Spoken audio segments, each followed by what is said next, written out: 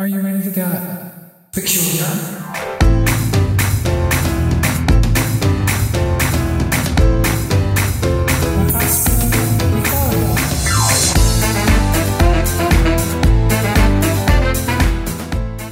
Hello, everyone, and welcome to Okashina Podcast Anime with Friends. So nice to be back here. I am Sabrina Ray.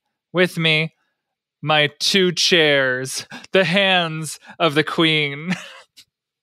Donald, Victoria, how are you? How is the kingdom?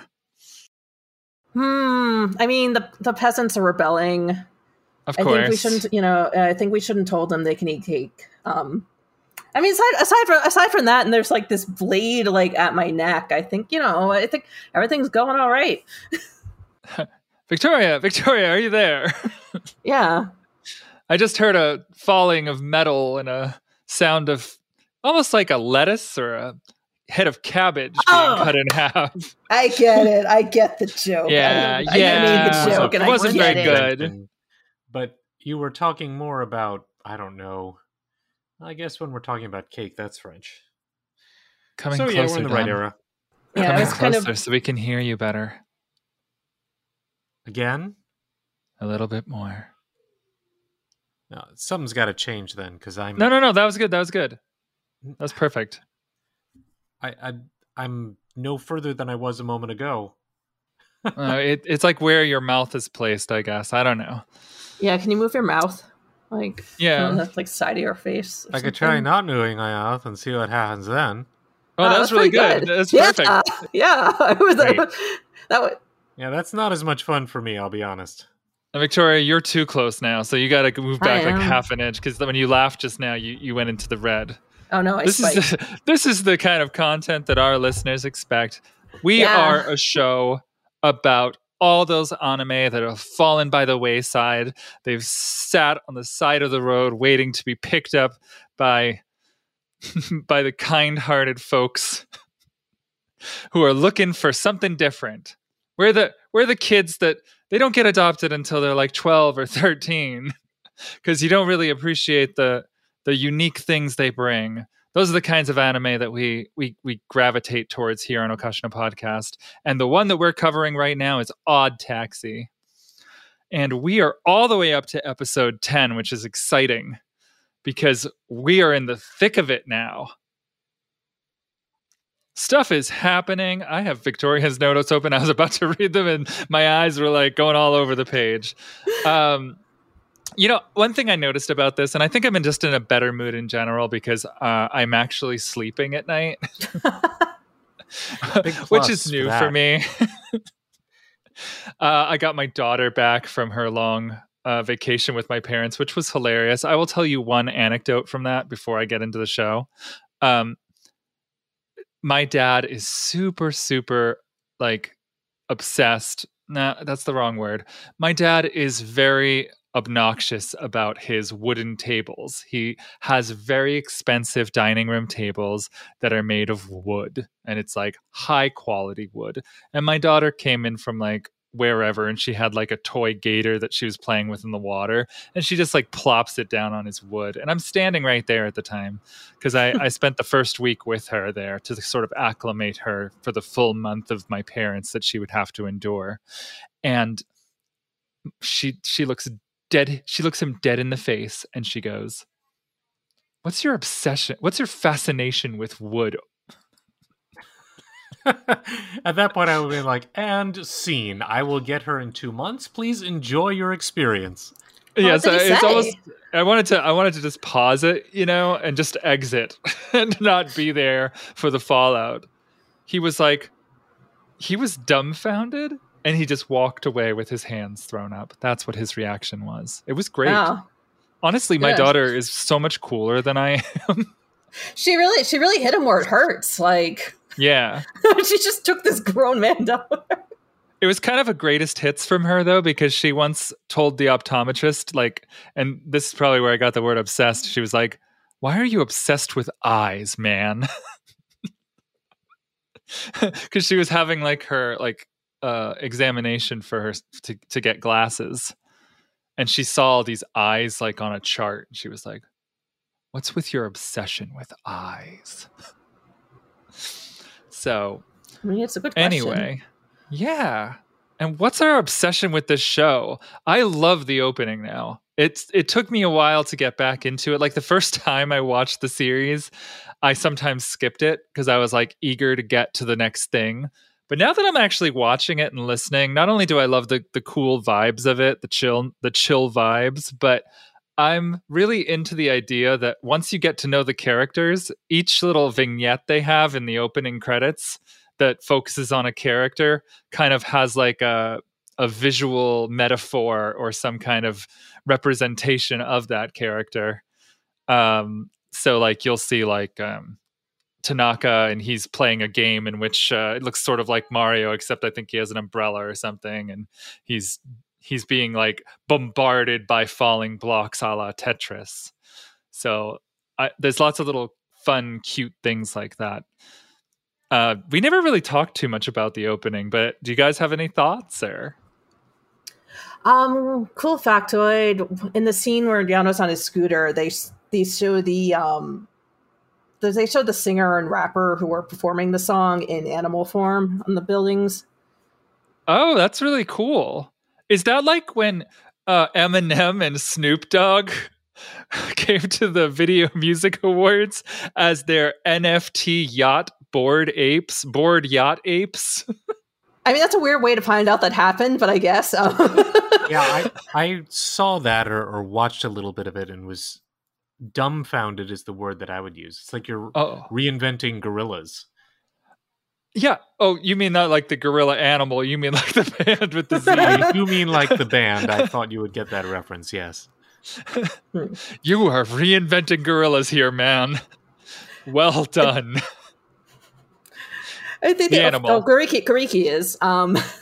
They're doctors now. But the opening also has some like twists hidden in plain sight. I probably don't want to go into all of them right now because some of them are finale spoilers, but I thought so too. I watched it again with new eyes, and I was like, "Oh, that's kind of a reveal, isn't it?" Yeah. Did anyone pick up on that? Did anyone pick up on that as the show was going? Was anyone like, "Hey, there's something in the opening that like kind of gives little things away"? I mean, yeah, that was kind of how it went when during the airing. Like the people I was talking to about it, we were all like, this happens. I guess, this happens in it. I guess that's going to, I guess that's the answer. Or, or is it a red herring or is it an answer? Right. True.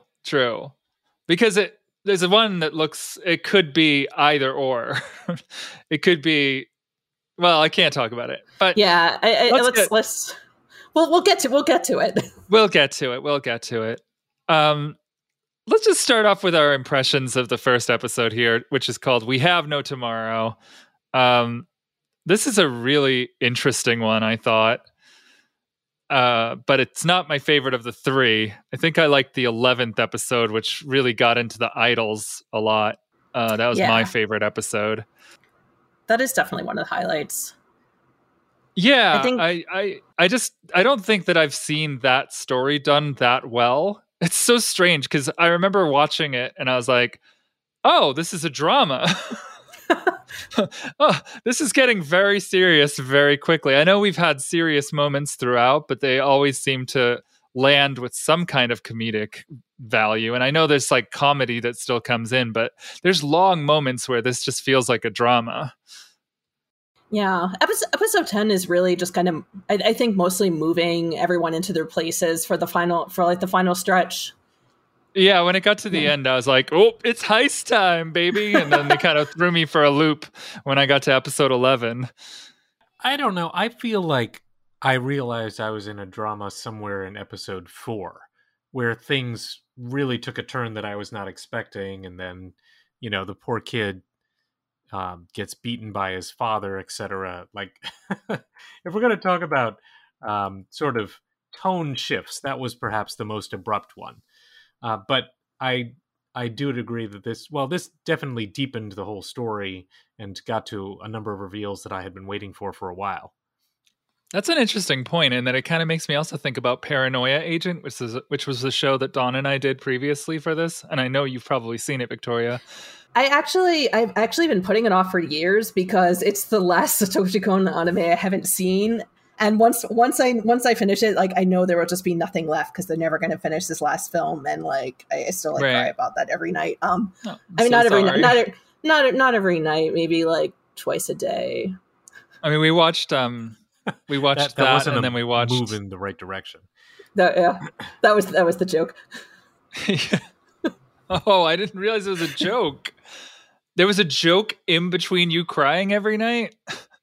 The joke is I'm already exaggerating, like saying I'm crying every night, and then I say that was an exaggeration, and then if I had an even more plausible scenario, then I'm crying about it twice a day. Anyway, just had to explain the joke. I just had to explain the joke like Shibagaki to Nagashima. Yes, what a great segue into the episode itself. Baba's lost his comedic flair. Victoria, you said Shibagaki was stubborn and sucks. I mean, I think this kind of was like in that vein where this high schooler who believes in him for some reason sees the magic that that no one else is seeing on that level. He doesn't even placate him in any way. He just shuts him down real quick. I mean, he's got a point. He's got a point that at whatever his age is, it would be weird to team up with a high schooler. But yeah, and Nagashima doesn't give up. Like, he's still calling after him. Like, no, man, reconsider. Yeah, he's pretty aggressive. But in a good way, he's gonna do well in life. Yeah, I think so. I kind of wanted him to succeed. I wanted to see what would happen if this grizzled, old joke miser, I'm trying to think of a good name for him, ends up with this young upstart who's clearly been studying him and evaluating him on every dimension. Like, to me, I was like, oh, that would be pretty cool if that happened. So I was sad to see it didn't. But Nagashima's also a little creepy because outside of the anime, he is also the one who's like podcasting everyone's secret conversations recorded from that little heart pen that's being passed around. So he's a complicated character for one who doesn't have a huge role. I don't know about our listeners, but my mind is just blown. John, do you remember him having a heart pen that he uses to record conversations secretly? No, is that in an anime or something? No. You see a pen being passed around between characters during episodes, or like they're seen with it. It's actually like I thought the pen was just a slut. I didn't realize. I mean, were you slut shaming writing utensils now? No, but it's kind of the key. It's the key for the audio dramas because it's like, but in the audio dramas, it gets passed around between the characters, and you get you hear additional conversations from them that Nagashima has this like this mic frequency reader thing that he's been using incidentally to pick up these conversations and broadcasting them in his podcast, which is the audio drama. So yeah, it's multimedia. Well, not to jump too far ahead, but I mean, Shibagaki, he's on the verge of a nervous breakdown. of a big I quit moment. And I've certainly had those in my life but they've never been quite so explosive that I did them on a national stage during the N1 finals or whatever, where he just completely loses it. In case you haven't figured it out, we don't like keep secret what happens later in the episode during these recaps because you're expected to have watched 10 through 12 at this point to listen to this show in order to sort of like bounce around with us. Sorry if you weren't paying attention earlier and now you're crying over the spoilers. But if you made it this far, what a spoiler. Shibagaki quits comedy. Maybe. In episode 12. In episode 12. in episode 12, he sort of drops a bomb that he's like, I thought it was really funny too. Like, he and Baba are on stage doing their manzai bit, and it's going really well. I thought, like, I was kind of laughing at it, and it's not really it's not like my favorite form of comedy, but I was into it. I thought it was funny. It was kind of like Back to the Future, right? He comes back as his son, and he's talking to him, and he's like, he knows that something bad happens to him in just 5 years later. And he kind of reveals that, and then he's playing catch up the whole time, and then it kind of comes back to that, like, oh, if I could turn back time, I would have never gotten into comedy. And it gets really serious, and then it's just over. And yeah. So I guess this was we've been sort of seeing his slow, like, realization that he's never going to make it, and that he maybe doesn't even want it anymore, which is interesting because the whole episode's about Rui, where she sort of gets inspiration from Baba, who was basically like, I just stopped caring. I just quit trying. And then he's hugely successful. But like, she was like a, I don't know what to call it. Like, she was trying twice as hard, and, you know, because she didn't have the natural talents of Mitsuya Yuki, the original spoiler, the original member of Mystery Kiss before she was murdered. But yeah, there's a lot of that in these episodes that I just thought was interesting. Any thoughts on sort of like that idea that, like, you've reached your limit and, like, this is as far as you go? Worth mentioning also that Baba's at that point too, because right before he tells Shibagaki, like, if we lose this, we're over. Like, you're the one who's gonna have the uphill fight, because, you know, I've got my career outside of this. And he actually, like, finally, you know, chastises him, Shibagaki, like, you know, you have become less funny. Whether that's fair, debatable. Well, I think it has to do with the other thing he said too. What was that? Yeah. That he's out of touch at this point. Like, he's not listening. Mm-hmm. He's not listening to any feedback, like implied Nagashima's. But he was not expecting Shibagaki to just, like, throw it away during the performance. Definitely not. No, I don't think so either. I think he was bending over backwards, really, to try and help him as best he could, anyway. Because I don't think that Baba really cared if they won or lost at that point. No, he was just doing it for him. For Baba now, like, this doesn't matter if they're successful, as you pointed out. He's made it, so, you know, it's Shibagaki's to make something of himself or not at this point. Shibagaki is like Principal Skinner in The Simpsons in that one clip where he's like, you know, am I out of touch? No, it's the children who are wrong. Yes, that's like basically his entire personality. Yeah, as I will always got a Simpsons reference. I will always praise a Simpsons reference. In fact, I'd love to stop for a moment and just do a Simpsons musical cue of some kind. We could do. I mean, I just don't feel like singing now. It's okay. Yeah. It's okay. They get it. They get yeah. it. The audience gets it. Yeah. All right. So after that happens at the beginning of episode 10, we're sort of into Yano reveals some stuff about Dobu. And I got to tell you, it might just be that I'm in a better mood, or it might just be that now that I've watched it all the way through once and I'm watching it all the way through again, I kind of like Yano now. See, one of us. I think I'm switching teams here, and that's the funny thing about this show, is that I will always come out strong on something and then slowly soften or harden in one direction. It's always, I never stay in the same place. It really got me in trouble with the Evangelion show I once did. But yeah, I mean, he was brought in by Dobu. And Dobu's sort of like the old school Yakuza who's got his, like, honor and his, I don't know. The For those at home who couldn't see what I did the international sign for masturbation. I didn't even get that. It's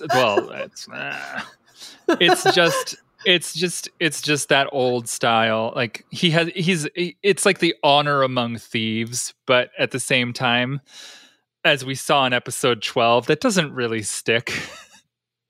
Like once he's got what he wants, like he just kind of throws that code out the window.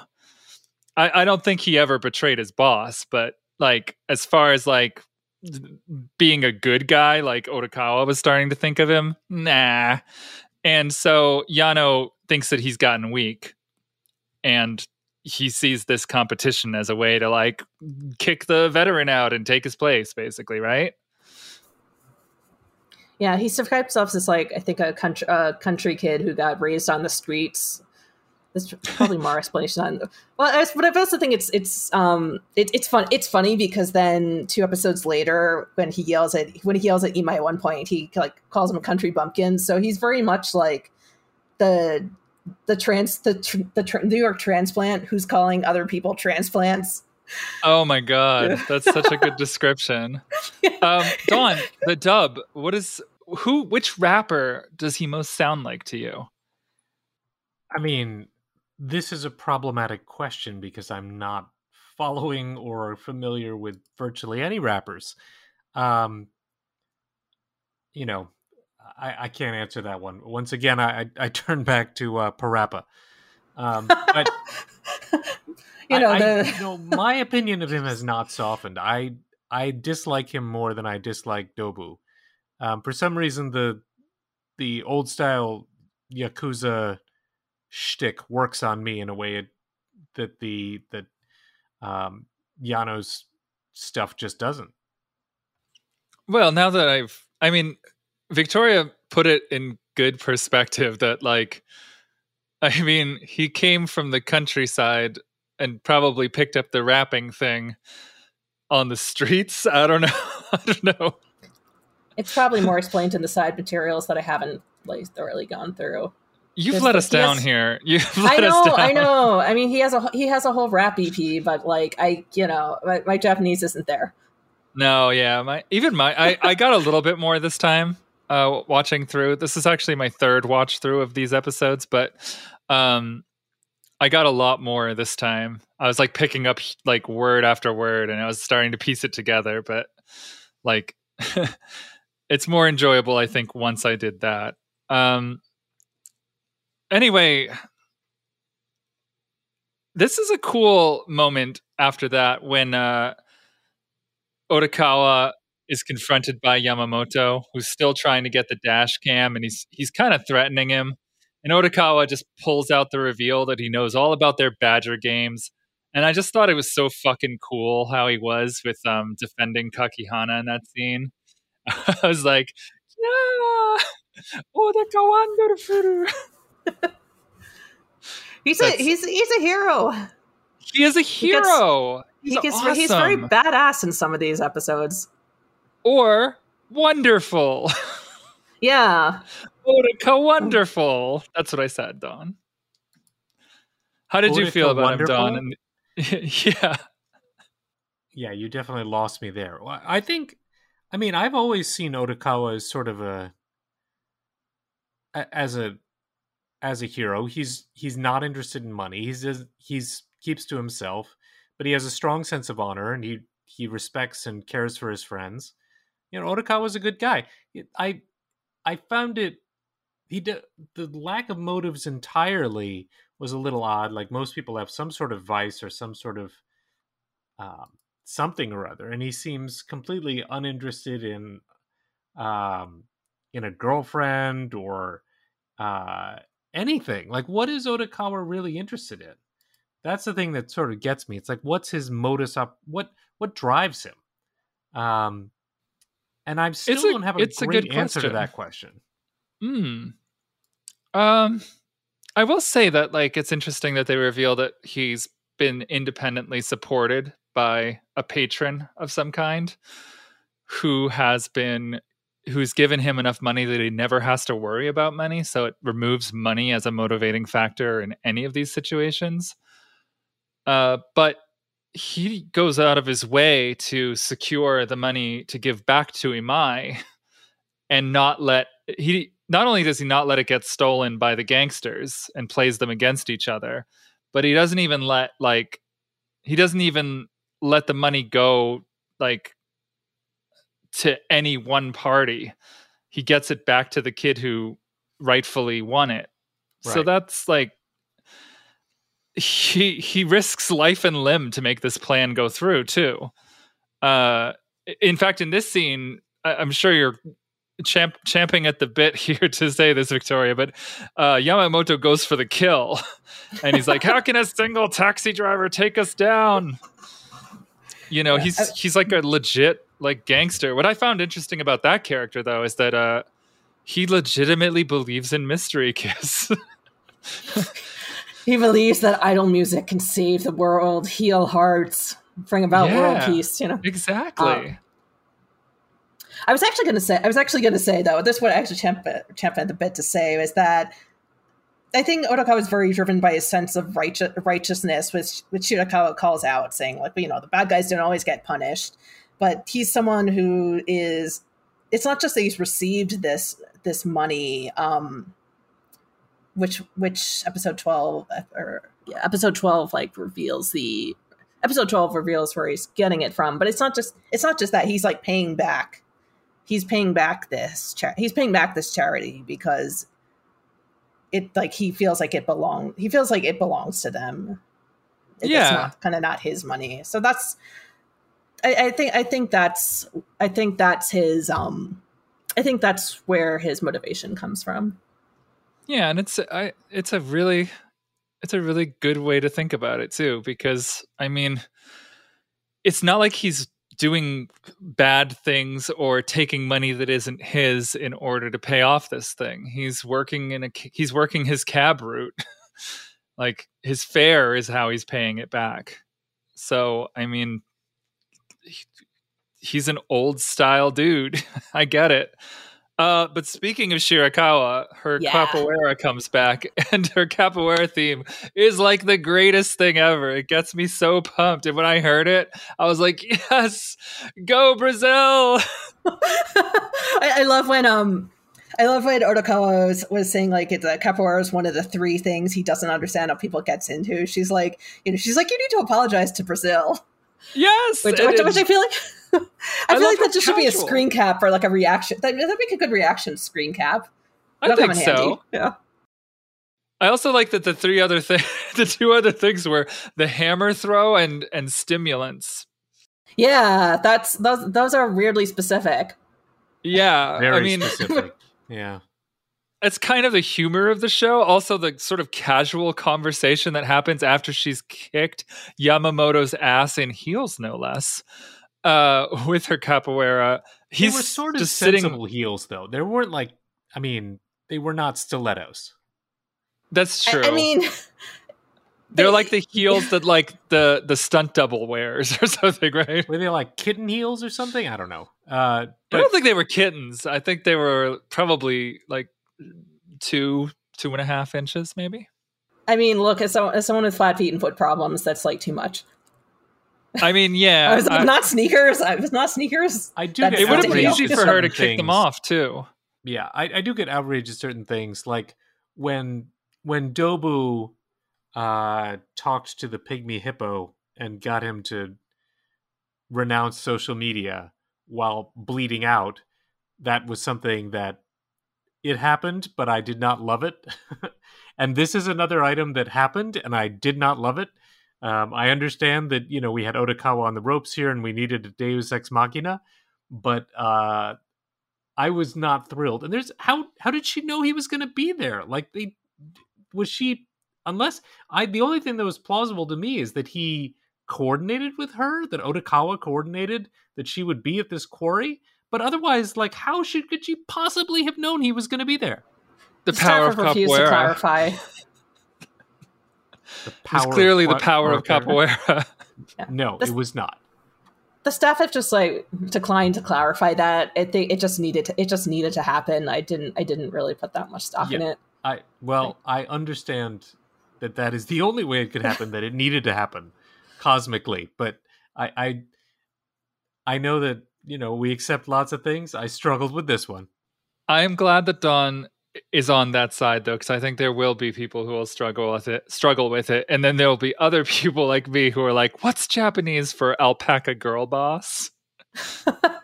Yeah, a lot of people didn't like it. Like my sympathy is that writing is hard, and sometimes trying to come.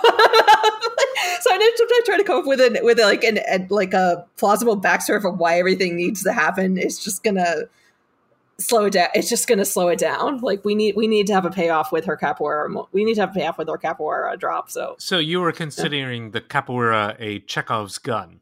Yeah. Chekhov's capoeira. Yeah, but I struggle at the way. I mean, Odokawa should be dead. This isn't the first time Odokawa should be dead, I think, but yeah, it bugs me a bit. Yeah, I wasn't bugged by it, and I didn't even think about it until now, because I think sometimes if you do something cool, it's enough to carry you through. But I'm sure, yeah. Which, I mean, this is the part where their jokes are flying fast and furious between Odokawa and Shirakawa, and then he remembers, sort of like, oh shit, somebody's been like tracking me. Something about their conversation reminds him that he's been tracked, and he finally finds the GPS. I didn't know it was going to be a GPS at the time. I thought it was the cell phone still had miraculous power. In fact, Maya's watching this show called Amphibia, where this girl ends up in an amphibian world, like a sort of isekai thing, by opening a magic jewelry box, and sure it wasn't a and clamshell. she has her phone with her, and it mysteriously remains charged through like every episode, and then finally they recharge it by falling into a bunch of electric caterpillars. So yeah, that wouldn't hurt at all. No, I mean it was the old man that fell in, though, so it wasn't technically her. So maybe frogs have proto-electric. This is off topic, but I gotta ask skin. you. So she's underwater? No, they live in sort of a swampy, half underwater, half land world. Doesn't sound very phone friendly, this world. No, that's another thing, right? Is if you got the phone wet. I feel like you'll be wet a lot. I mean, it sounds like a good opportunity to develop trench foot, among other things. I think there's actually overlap with Odd Taxi. That Odd Taxi has a lot of warnings about not getting your phone wet. First day drops in the puddle, he loses his gacha progress. That's true. They throw Mitsuyo's phone in the water so that the cops have trouble figuring out how she died, or trying to figure out where her body is. What's his name? Kawasawa. Tobu throws Kawasawa's phone in the water. Really what Odd Taxi is trying to tell you is like, don't take your phone to the bathroom. Yeah, I've thought really hard about this. This is like the true message. I agree. Yeah. Now to talk about my favorite episode, unless you guys want to get any more into episode 10. I was doing some freeze frame stuff. So when Sekiguchi is showing Imai's Twitter account to explain how he cyber stalked down his location, I just paused it to look at what the trending topics were on Twitter, and there were some cute jokes. Nothing, no like big plot reveals, but like, give me the best three. The best three. Okay, so the first time, the top trending item is crossplay, which is like cosplaying a character who's not your gender. The second time, the top one is Ghost of Tsumazu, which I assume is that video game. It's supposed to be like a parody of that video game, Ghost of Tsushima. Is that what it's called? Tsushima. That's right. Yeah. And also there's like a couple of cute like other pop culture references. There's Ita Q with a 9 for the Q, which is which is a parody of a real comedy show called Eat a Q, but the Q is the letter Q. And yes. Yeah, and there's Mongol 900, which is joke. There's Mongol Hapyaku, or I'm just gonna say 800. Mongol 800. So that's an awesome band. I recommend them.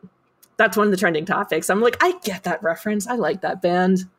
Yeah, I like the one song. I didn't follow up beyond that, but they seemed good whenever I saw them do anything. They've got other good songs too, but yeah, I'm also gonna go with the masses and say that Chisana Koinota is just like awesome. They're from Okinawa, right? Yeah. All right. If I'll pretty much listen to any band from Okinawa. I was going to say that. But I like them. I like them. Then I thought better of it, but yeah. All right, those are cool things that you noticed. Thank you. Yeah. Then we're into the Nikaido story, and things get pretty dark there. I like sort of how they. I liked how they set her up as. Is it just that she's cute, and cute was what she aimed for? Like, and Mitsuya Yuki was just everything, and she was good at everything, and she didn't really have skin in the game to the extent that Nikaido did. Because I think she described being an idol as just something that she could do to make some memories. Yeah, and she's not afraid. She's not afraid of losing. Like, she's been through it. Nikaido's big fear is just not being number one at whatever thing. Yeah, not losing. And then they just cut to Shiho, and she's just like, "My family's poor. I want to be rich." And they. So, Dawn, how did you feel about this stuff? We haven't heard much from you. Let's tell me all about what you think of Mystery Kiss's roots here and what goes down. Well, we knew that there was going to be, or I highly suspected there was going to be something nefarious in Mystery Kiss's past, and I also was not surprised to see that Rui was sort of involved. But again, it's to me, it's like a throwback to episode 4 because we're focusing on a character in their past, which contributes now. But, I felt that I kind of wanted the group to get somewhere. Like, they deserved. Like, the thing that strikes me is I couldn't tell if I'm supposed to interpret them as like a good band that's being held down and they really do deserve a big, like, once they make it, they'll really make it. Or if they're just sort of a bunch of, like they're not going to make it. They're not good. Like what was the name of the Yamamoto, right? He's the manager. Like, he really believes in them. Like, he really thinks they can make it. He doesn't want to be mixed up in all the bad stuff that's going on with the gangsters. Like, he's like, this is it. I'm willing to sacrifice everything so my group will make it. Like, I have a hard time believing that he's totally crazy and that it's all just sort of, being strung along. So he really feels that they can make it. And so, to have all this overhead and this sadness that's now bearing down on the group, like, to me, it is really sort of tragic. And I'm kind of like, man, this sucks, because I really wanted these girls to not be entrapped in this. Meanwhile, then, of course, this is the reveal where I found out, well, Rui's actually kind of nasty. Like, she got her position because she coveted it and she was willing to do bad things. Turns out she didn't have to do bad things, but bad things happened. So I was really torn by this episode. It kind of stretched me in these different directions. Everyone in the group apparently thought that Nikaido was the one who was going to be the big star, that she was sort of like the centerpiece. But as soon as the producer comes in, he sees Mitsuya and's like, "That's the girl." Give it to the talent, give the lead role to the talented one. Yeah, basically. I mean, which is not usually how idol stuff works.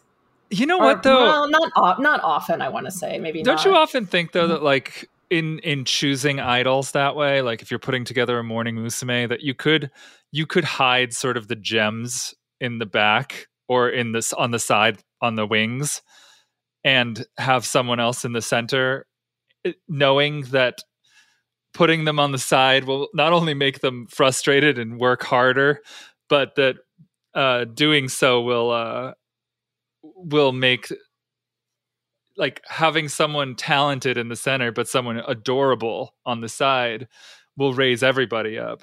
I don't know. I didn't think that any of them had like a distinct voice, so I mean, it was more about their bands. performances. You can have bands that are successful with like multiple really talented people. Like, I mean, the Beatles obviously had more than just John Lennon. I think the Mystery Kiss could have been as big as the Beatles, honestly. I mean, obviously the parallel is not great, but I'm trying to just draw on collective knowledge. Like, Genesis had multiple lead singers that I was just thinking about that. Phil Collins ends up being the one that everybody remembers, and he was the drummer, right? I honestly think it's hard to tell with Enemy music, because honestly, hot take, a lot of it is not very good. Like, it's not. Oh no! What are you doing? I know.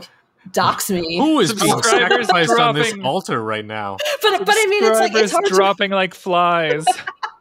But like it's it's kind of hard to think like, well, how would this do in the real world? I think like really the only places where like fictional bands really work for me are in Shunji Iwai movies. He's mostly a live action director, but he's been one of the ones he's been one of the ones that can like, all right, I could see this band being big sometimes because he actually just used singers who are already big. But anyway, it's hard to tell. Like, is this a lot of it is it's kind of generic. It's hard to tell. Is it supposed to be good in universe? Does it matter? But I guess I'm leaning towards it doesn't matter. Well, now that we know Mitsuya is dead the whole time, or not the whole time, but has been dead, that ending theme song that comes up is kind of morbid. So, yeah, that's sung by the actress who plays Nikaido. And fun bonus to the English dub is I noticed they had her re-sing the whole thing in English. Oh, did they really? I didn't know that. That's cool. Yeah. Rui calls her out to the office for a meeting, like late at night. There's no buses running, so she's like, you can take a taxi. And she like wanted her dead, and we're not really sure what her motives were. Like what she was planning on actually doing in that moment, whether she was just going to like have a heart to heart or whether she was going to do something violent. I think she was intending, she was going to say like, I need you to step down because I need this. And then if she didn't, she'd be like, all right, well, now's my chance to kill you. Yeah. Yeah. Well, she wanted her dead. And when she shows up, she's dead lucky. Lucky. Yeah, but then it's very confusing. That's true. It is a little confusing. She's like, I wanted you dead, but now you're dead. I didn't want this. Yep. That's how it plays out. I don't judge her too harshly, but you know, just a little murder. But no, but I think initially I don't feel like she feels that upset that she's dead. I think it's just as the performances go on and her replacement, Mitsuya's replacement masquerading as her is not as good. That then she starts to regret it. And then she realizes, like, holy crap, this could catch up on me. Like initially she's surprised, but I don't feel like she seems that, I don't feel like she seems like that upset that she is dead. It's hard to tell what part is upsetting her because she watches this girl get dismembered and just like she sees the whole thing, the whole like bloody disassembling of the body to remove the identity by the gangsters, because this is how Yano gets involved. Yano and Sekiguchi arrive when Yamamoto calls, and this is an interesting thing. So they get half of Mystery Kiss's future profits. So wait a sec. Couldn't Yano have just not tried to steal Imai's fortune and just let him spend his $1 million on Mystery Kiss goods to up his future profile of this idol group? There. Yeah, you're losing half in the haircut right off the bat. And, this gets back to the thing, like, is Mystery Kiss any good? Right? Because if they're really good, it's like, well, this is a wise investment. We should want this band to get big. And then literally you don't even need to be thieves anymore. You're just a 50% owner of a really successful music band. So then dummy. That brings you to the more tragic side, which is everybody recognizes, except for Yamamoto, that Mystery Kiss is not a good band, is doomed to fail, and therefore we're just milking this for whatever we can get on the side. I don't know if that was quite what I got from it. Like, I think Yano just wants more money on more fronts. Like, he gets the profits, whatever those end up being, because this group is rising regardless of whales like Imai. He gets Imai's money without having to factor in all purchases, profits, whatever, sales stuff. And he's also running Badger Games, so he's getting money that way. Like, I mean, I'm just being cheeky. Yeah, he's a simple porcupine. I'm being cheeky when I say this, but what I'm trying to get at is that this is where I get canceled, is that success chases success in Japan. Why do Japanese manga write on the cover how many copies they sold of so far of the series? It's really cheesy to me. Like, it's really crass to write like your sales volume every month on the cover of the manga. It's like, I'm buying One Piece. I know how many fucking issues it's sold. What does that have to do with the quality? Like, in America, we have another type of cheesy. We write the rating. We write the blurb on the cover, like from a famous person. Number 1 New York Times bestseller. We also do that. Yeah. But like, in Japan, the numbers chase the numbers. So if you're, I don't know, I'm thinking of like an idol group from back then, like Dream or somebody who that's a very questionable level of talent. Oh, I mean, but, what question is there? None. But they had several hit songs. Did they? I guess they did. Folder 5. Oh yeah, now we're talking now. But I think actually, I might be going too far back for a lot of our listeners, but like, they could probably think of somebody. They could probably think of somebody who's in the same category. But what I'm trying to say is that if success chases success, and Imai buying them and making them the number 1 record in Oricon, the Japanese sales charts for the week, like, that's going to like generate sales in and of itself. I'm sure that's how it works sometimes. Like, a company will buy their own CDs just to get it like high ranking if they can. Avex used to be accused of that. That would make sense, because they had like 9 songs in the top 10 at the same time. But yeah. Let me see where we want to go next. So let's get out of that and go with let's introduce Wadagaki Sakura, and I'll let you talk about her here, V. Who is Wadagaki Sakura? So she's the one we have been introduced to as Mitsuya before. When Odokawa is driving her in the car.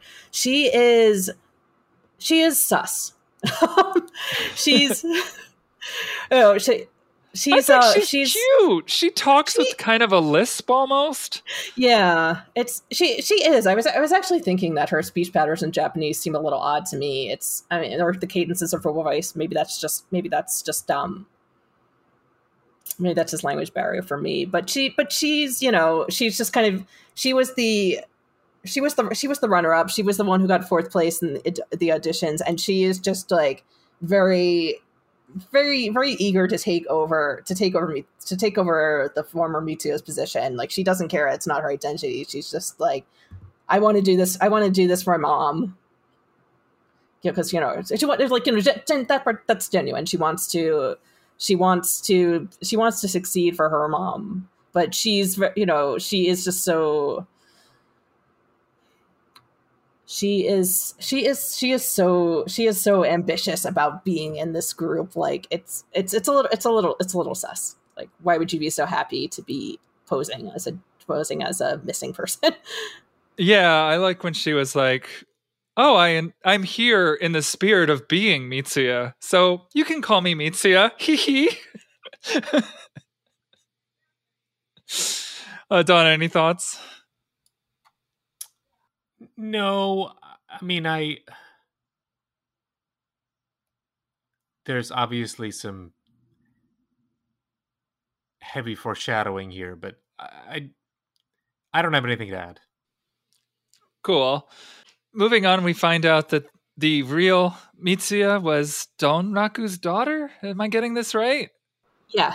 And Donraku is an eraser. So is Mitsuya part eraser? Shock! Don, what do you say to that? I guess I don't even know what you're saying. What's an eraser? It's really weird that they modeled this comedian after an eraser. Oh, that thing. They modeled this comedian after an eraser. Which came first, the eraser or the comedian? Food for thought. Yeah. It's not a real question. No. Yeah. Happens sometimes. So I think there's like a new idol group that's based on Sailor Moon. So. Oh yeah. There's them too. Yeah. Let's get to the last episode we did called Not Enough. The heist is on. It's on. It's happening. Oh my god. Odd Taxi is happening. It's happening. This is... Yeah. Do you remember the part where Otakawa says, "That surely was an odd taxi"? Wait, that was the last episode. Oh, spoiler. Nice. Sorry. maybe the real Odd Taxi was the friends we made along the way. Oh, I knew you were going to say it, and I'm glad you did. Thank you. Okay. I'm really glad that I can meet people's expectations. Thank you. You are meeting my expectations. I actually didn't care much about the heist, but I loved all the character stuff that was happening. Yes. Dawn, this is for you. Tanaka appears once they've pulled off the heist successfully. Dobu and Otakawa are going to go their separate ways, or he's going to drop him off at the parking lot. Yep. And Tanaka comes out of nowhere, and there it is. It's the bullet count, Dawn. I mean, I was like, yep, here we go. He's out of bullets. And this is the real Chekhov's gun, if you will. But no, we... If it's the real Chekhov's gun, how many times does Chekhov's gun go off per act? We've had 6 times. I mean, if the gun keeps being foreshadowed, then it's going to be fired. But I do like the fact that it was Dobu's sort of... He knows too much and he's too full of himself. He's like, you can't do anything. And then, whoops, guess you can. Like, how do you know that this kid who managed to get a gun hasn't managed to track down some ammo? Like, you don't know anything about him. I mean, he doesn't look like he could have found his own shoes. Much like anything. You don't even know what he's been surviving on. It's kind of insane. But, like, I guess I would, like, when faced with crazy, I would rather err on the side of caution. And that is not what Dobu does. He's like, this is ridiculous. I'm just going to beat the crap out of this guy. And, oh, look, you didn't. Look. Brought down by his own arrogance. Yeah, very much so. They're like, how? It's got to be really hard to get ammo in. It's got to be really hard to get ammo in Japan. No, yeah, I'm sure it's ridiculous. Like he might have a point. He might have a point there. Like, how many people are there going to be with guns, and also, you know. Oh yeah, Dobu almost has connections. Dobu has connections to the other people with guns. Clearly, you know, clearly you're dealing with a crazy person. Like, try not to mess with him. Yeah, maybe he's not going to shoot you. How do you know he's not going to, like, gnaw your arm off? Don, don't mess with me here. When he said these are the times that the gun was fired, were you like, that's accurate, or were you like, well, wait a second, did it fire that time? Did we confirm that was Dobu's gun that fired that shot? I was willing to be. I'm willing to let the show have its surprises be surprises, so I don't sit down and really think like, what is going to happen here? I've got to figure it out so that I can be like, ooh, I'm right about this thing. No, I was pleasantly surprised when in fact the gun fired again, and then we had another mystery. Like, where did that missing bullet come from? I don't know. It's kind of I don't know if you saw Nope in the theater, but the idea of a bad miracle, something that inexplicable happens, but it's kind of bad. And that, I mean, it's good in the sense that Dobu deserved his karmic justice, for living the life he lived. And that's something I think that Otokawa brings up in a couple different scenarios, or someone brings up, where it's like, you're going to get what's coming to you. Because, yeah. Well, we didn't even talk about the Ditch 11 angle. Like, he definitely deserved this. No, yes, that's true. Let's talk about it. Yeah, and it's this big life-changing event for Tanaka, but like Dobu barely remembers. This was just, this was just a normal day for him. Although I would point out that it's a nice payday. Yeah, like when Dobu is being challenged whether he's Ditch 11, and then the kid's like, hey, show me your phone. I want to see if you've got this game. It seems like the kind of game you would have to devote an intense amount of time to, right? Like that was the thing. Like, what is the name of the player? Suden was playing it for hours. But he's trying to play the free version. If you were to just buy your way to the top because you had lots of illicit money lying around. You're right. I hadn't thought about that. I mean, it only costs $130,000 or something to like win in Diablo Immortal, right? No, I think they figured out to really do it required something like 500,000. But that's because there's both, like you can buy your way up to high level goods, but even at the high level good angle, there's a bunch of RNG. So damn. You still have to spend an extraordinarily large amount of money. I had to sell the house, darling. But that's basically what Tanaka does. Like he's trying to buy his way to the top too. That is true. Or buy his way into debt. When he bought that eraser, he was like, I'm buying my way to popularity with exactly 3 people. But he was a kid. Like, you understand and expect that. Like, yeah. But although, as a template, it's sort of is something he kept applying throughout his adulthood as well. Yeah, no, he was messed up. So clearly there were other issues at hand. I love a couple of things about him in this scene, though. Like one is it's almost anticlimactic that he finally meets Otokawa and has this chance to get his revenge, and he's kind of like, I don't know, like what do I really want after all this apology, I guess.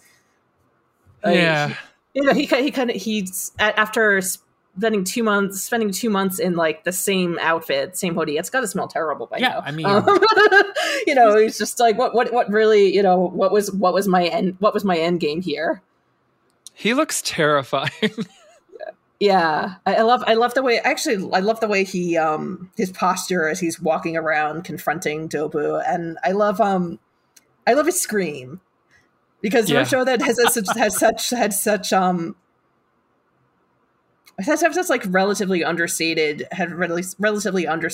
volumes of this dialogue, like we finally get a scream, and it's just this legit unhinged scream. It stands out so much. It's great.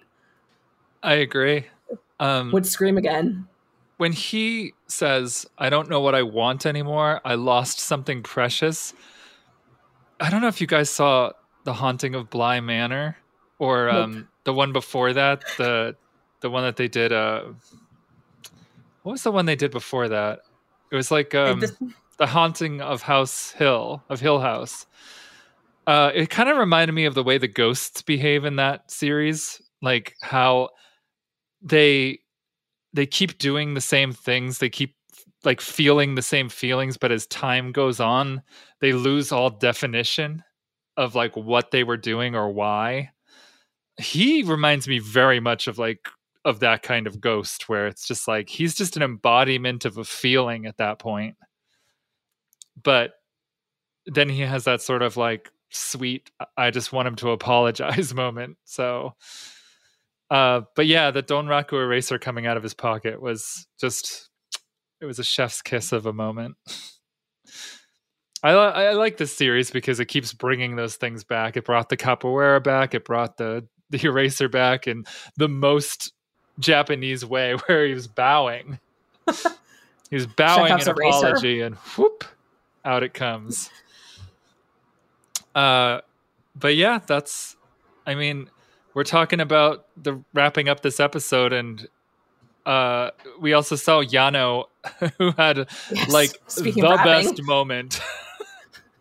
This is my favorite Yano moment because after he gets fooled and they make off with his money, and he realizes that the money he's been given is a decoy.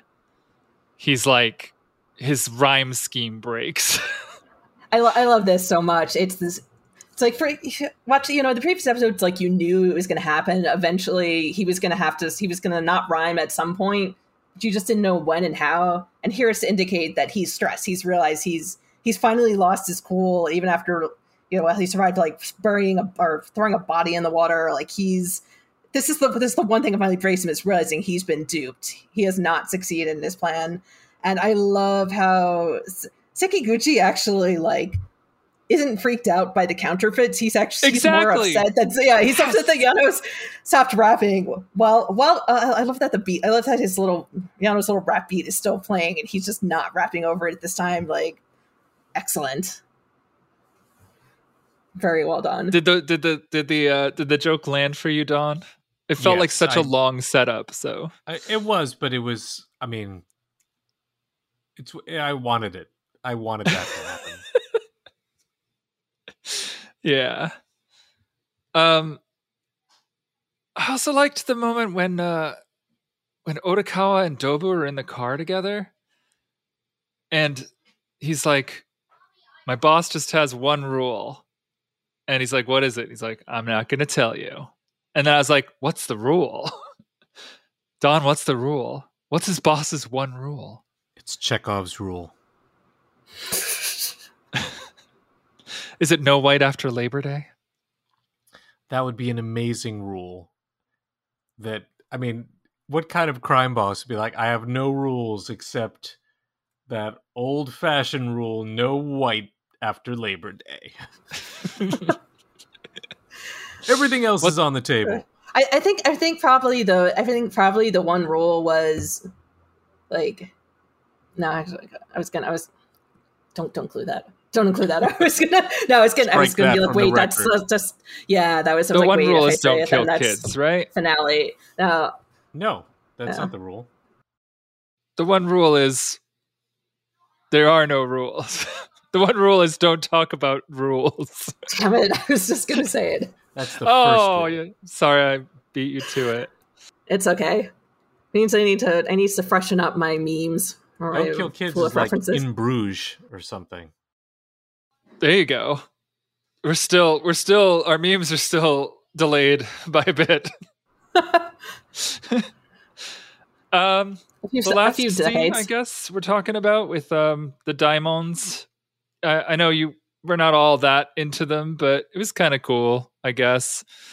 It doesn't feel very realistic to me, but it reminded me of The Departed, how the elder Daimon's police career was sort of subsidized by crime families.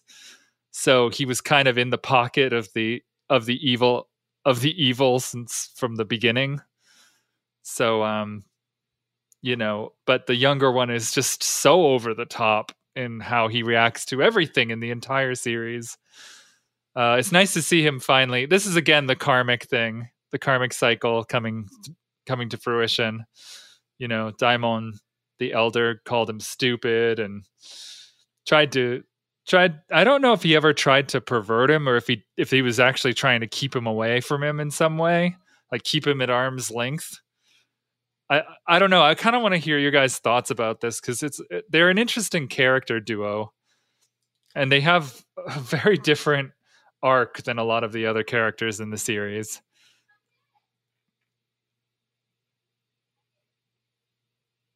Thoughts on the Daimons? Daimons in the rough. I don't understand what happens to them even later, but like, I guess brotherly love triumphs everything is the theme.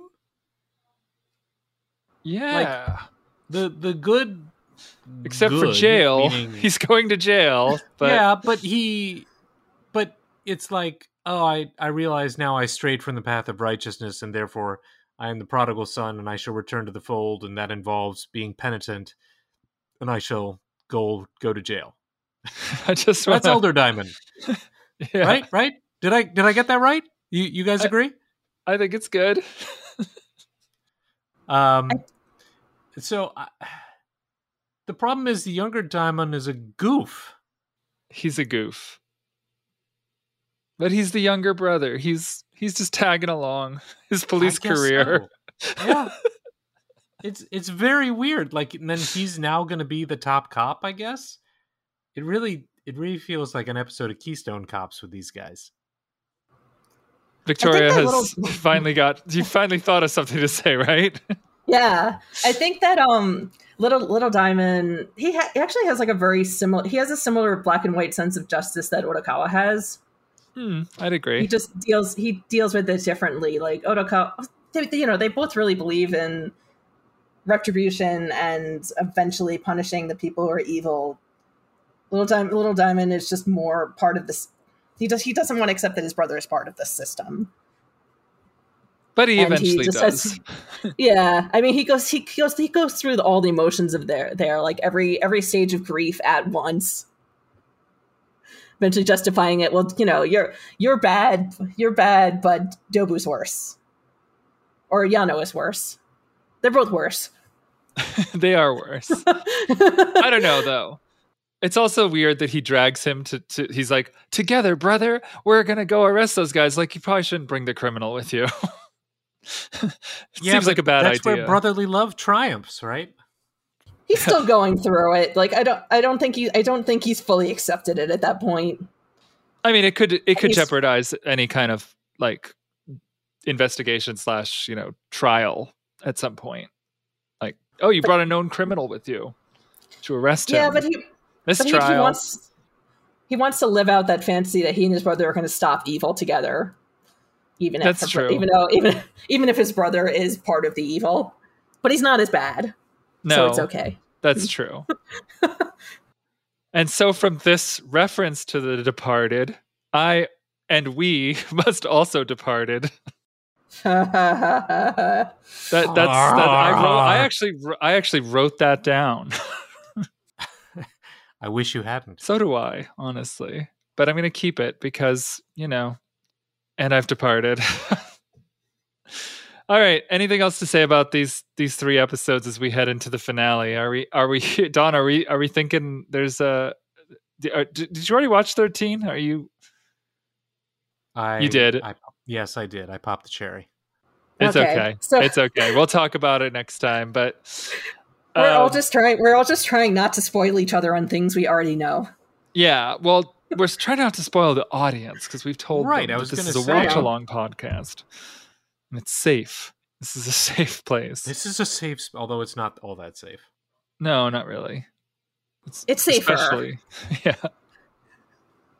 It's safer than Yano and Dobu. Anyway, awesome. You guys, thanks for joining us again on Okashina Podcast Anime with Friends. We'll be back next week with our last, well, it might not be our last episode because there is a movie, which Victoria says is coming out September 8th. So that should be, by the time you guys are listening to this in whatever late September, the movie will already be out. We may have an episode for you there. We don't know yet. You may already have watched it. Yeah, and I might be dead. It's true. You may be in a very weird situation where you have watched the movie, but you'll be dead before your concert.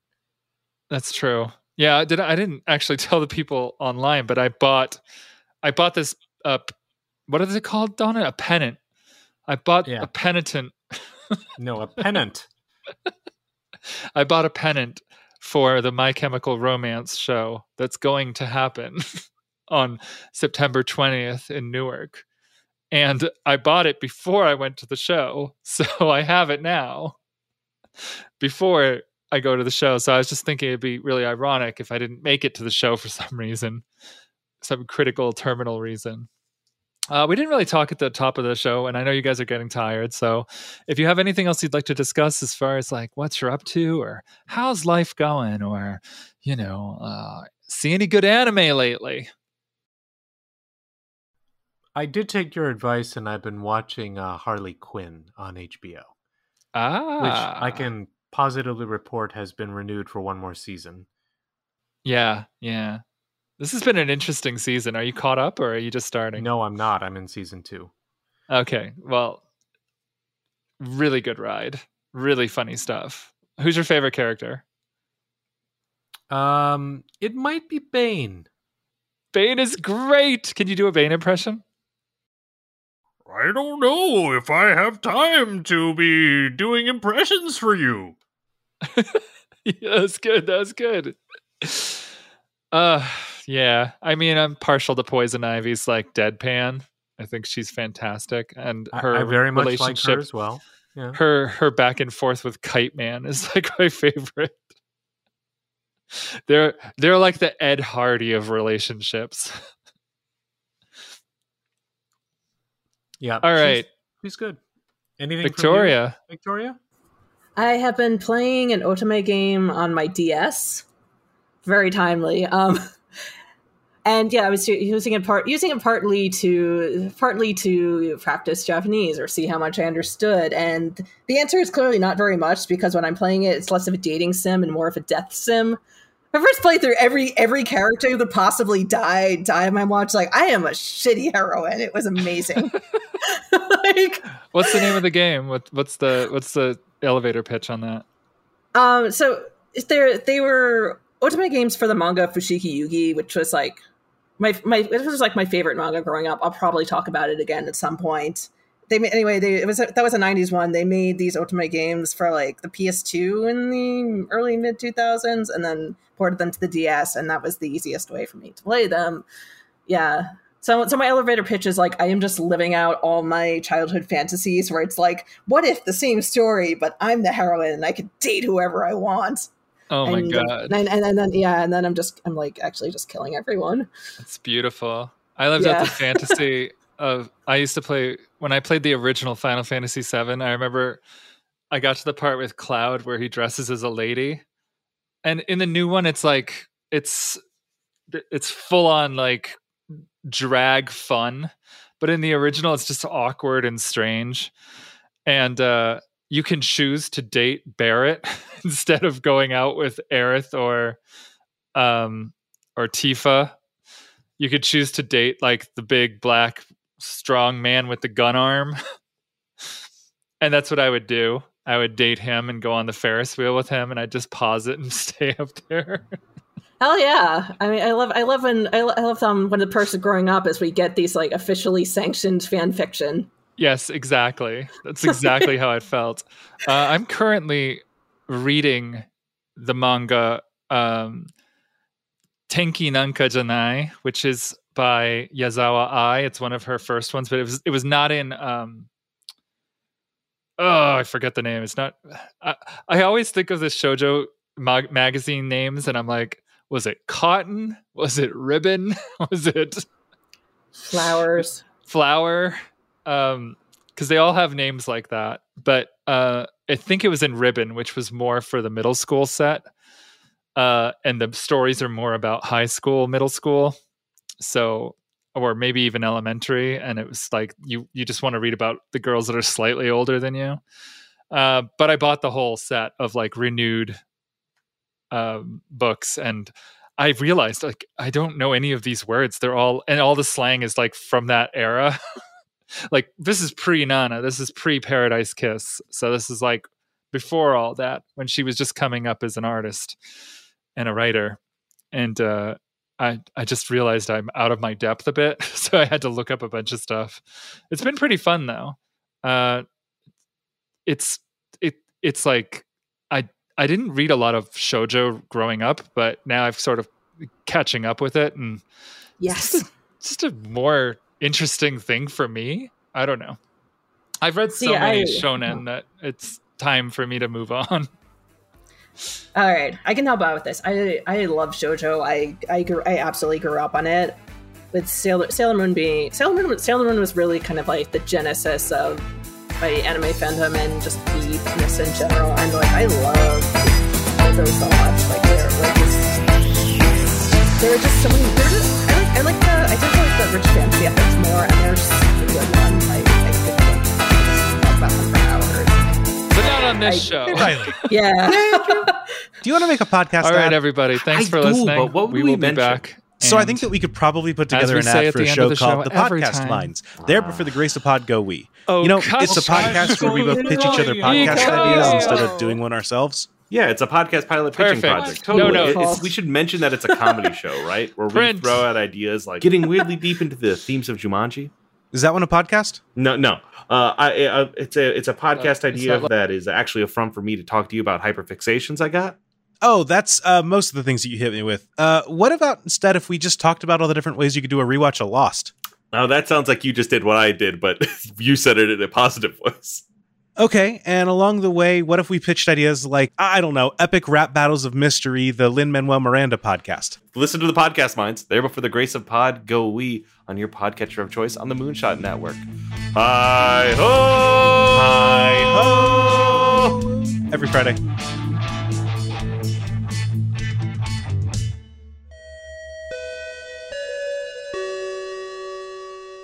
Hi there, my name's Max Newland. My friends and I love anime, but you don't have to take my word for it. Hello, my name is Max Kostrak, and I have a confession today. I do love anime. Hey there, my name is Stevie Matos, and I love anime like I love yogurt parfaits. I watch it, I engage with it, and I think about it a lot. Give me a good bed of mechs, sprinkled with some harem anime, a slice of life, and some little dabs of a sports anime. Let's go. Now, doesn't that sound delicious? Join us every Monday at the After School Anime Club, a podcast where we play fun games and talk through the anime classics of the 90s and 2000s. That's the After School Anime Club, available now on your podcatcher of choice.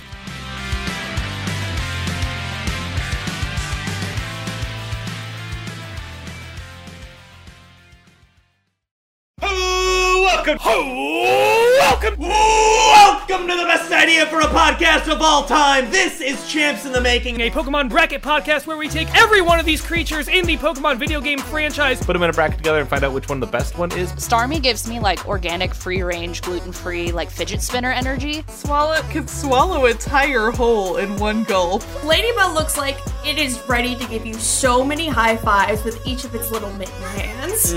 I don't like Weird Ear's face. It's got a big testicle for a nose, for sure. I think Nidoking's favorite beer is PBR. Okay.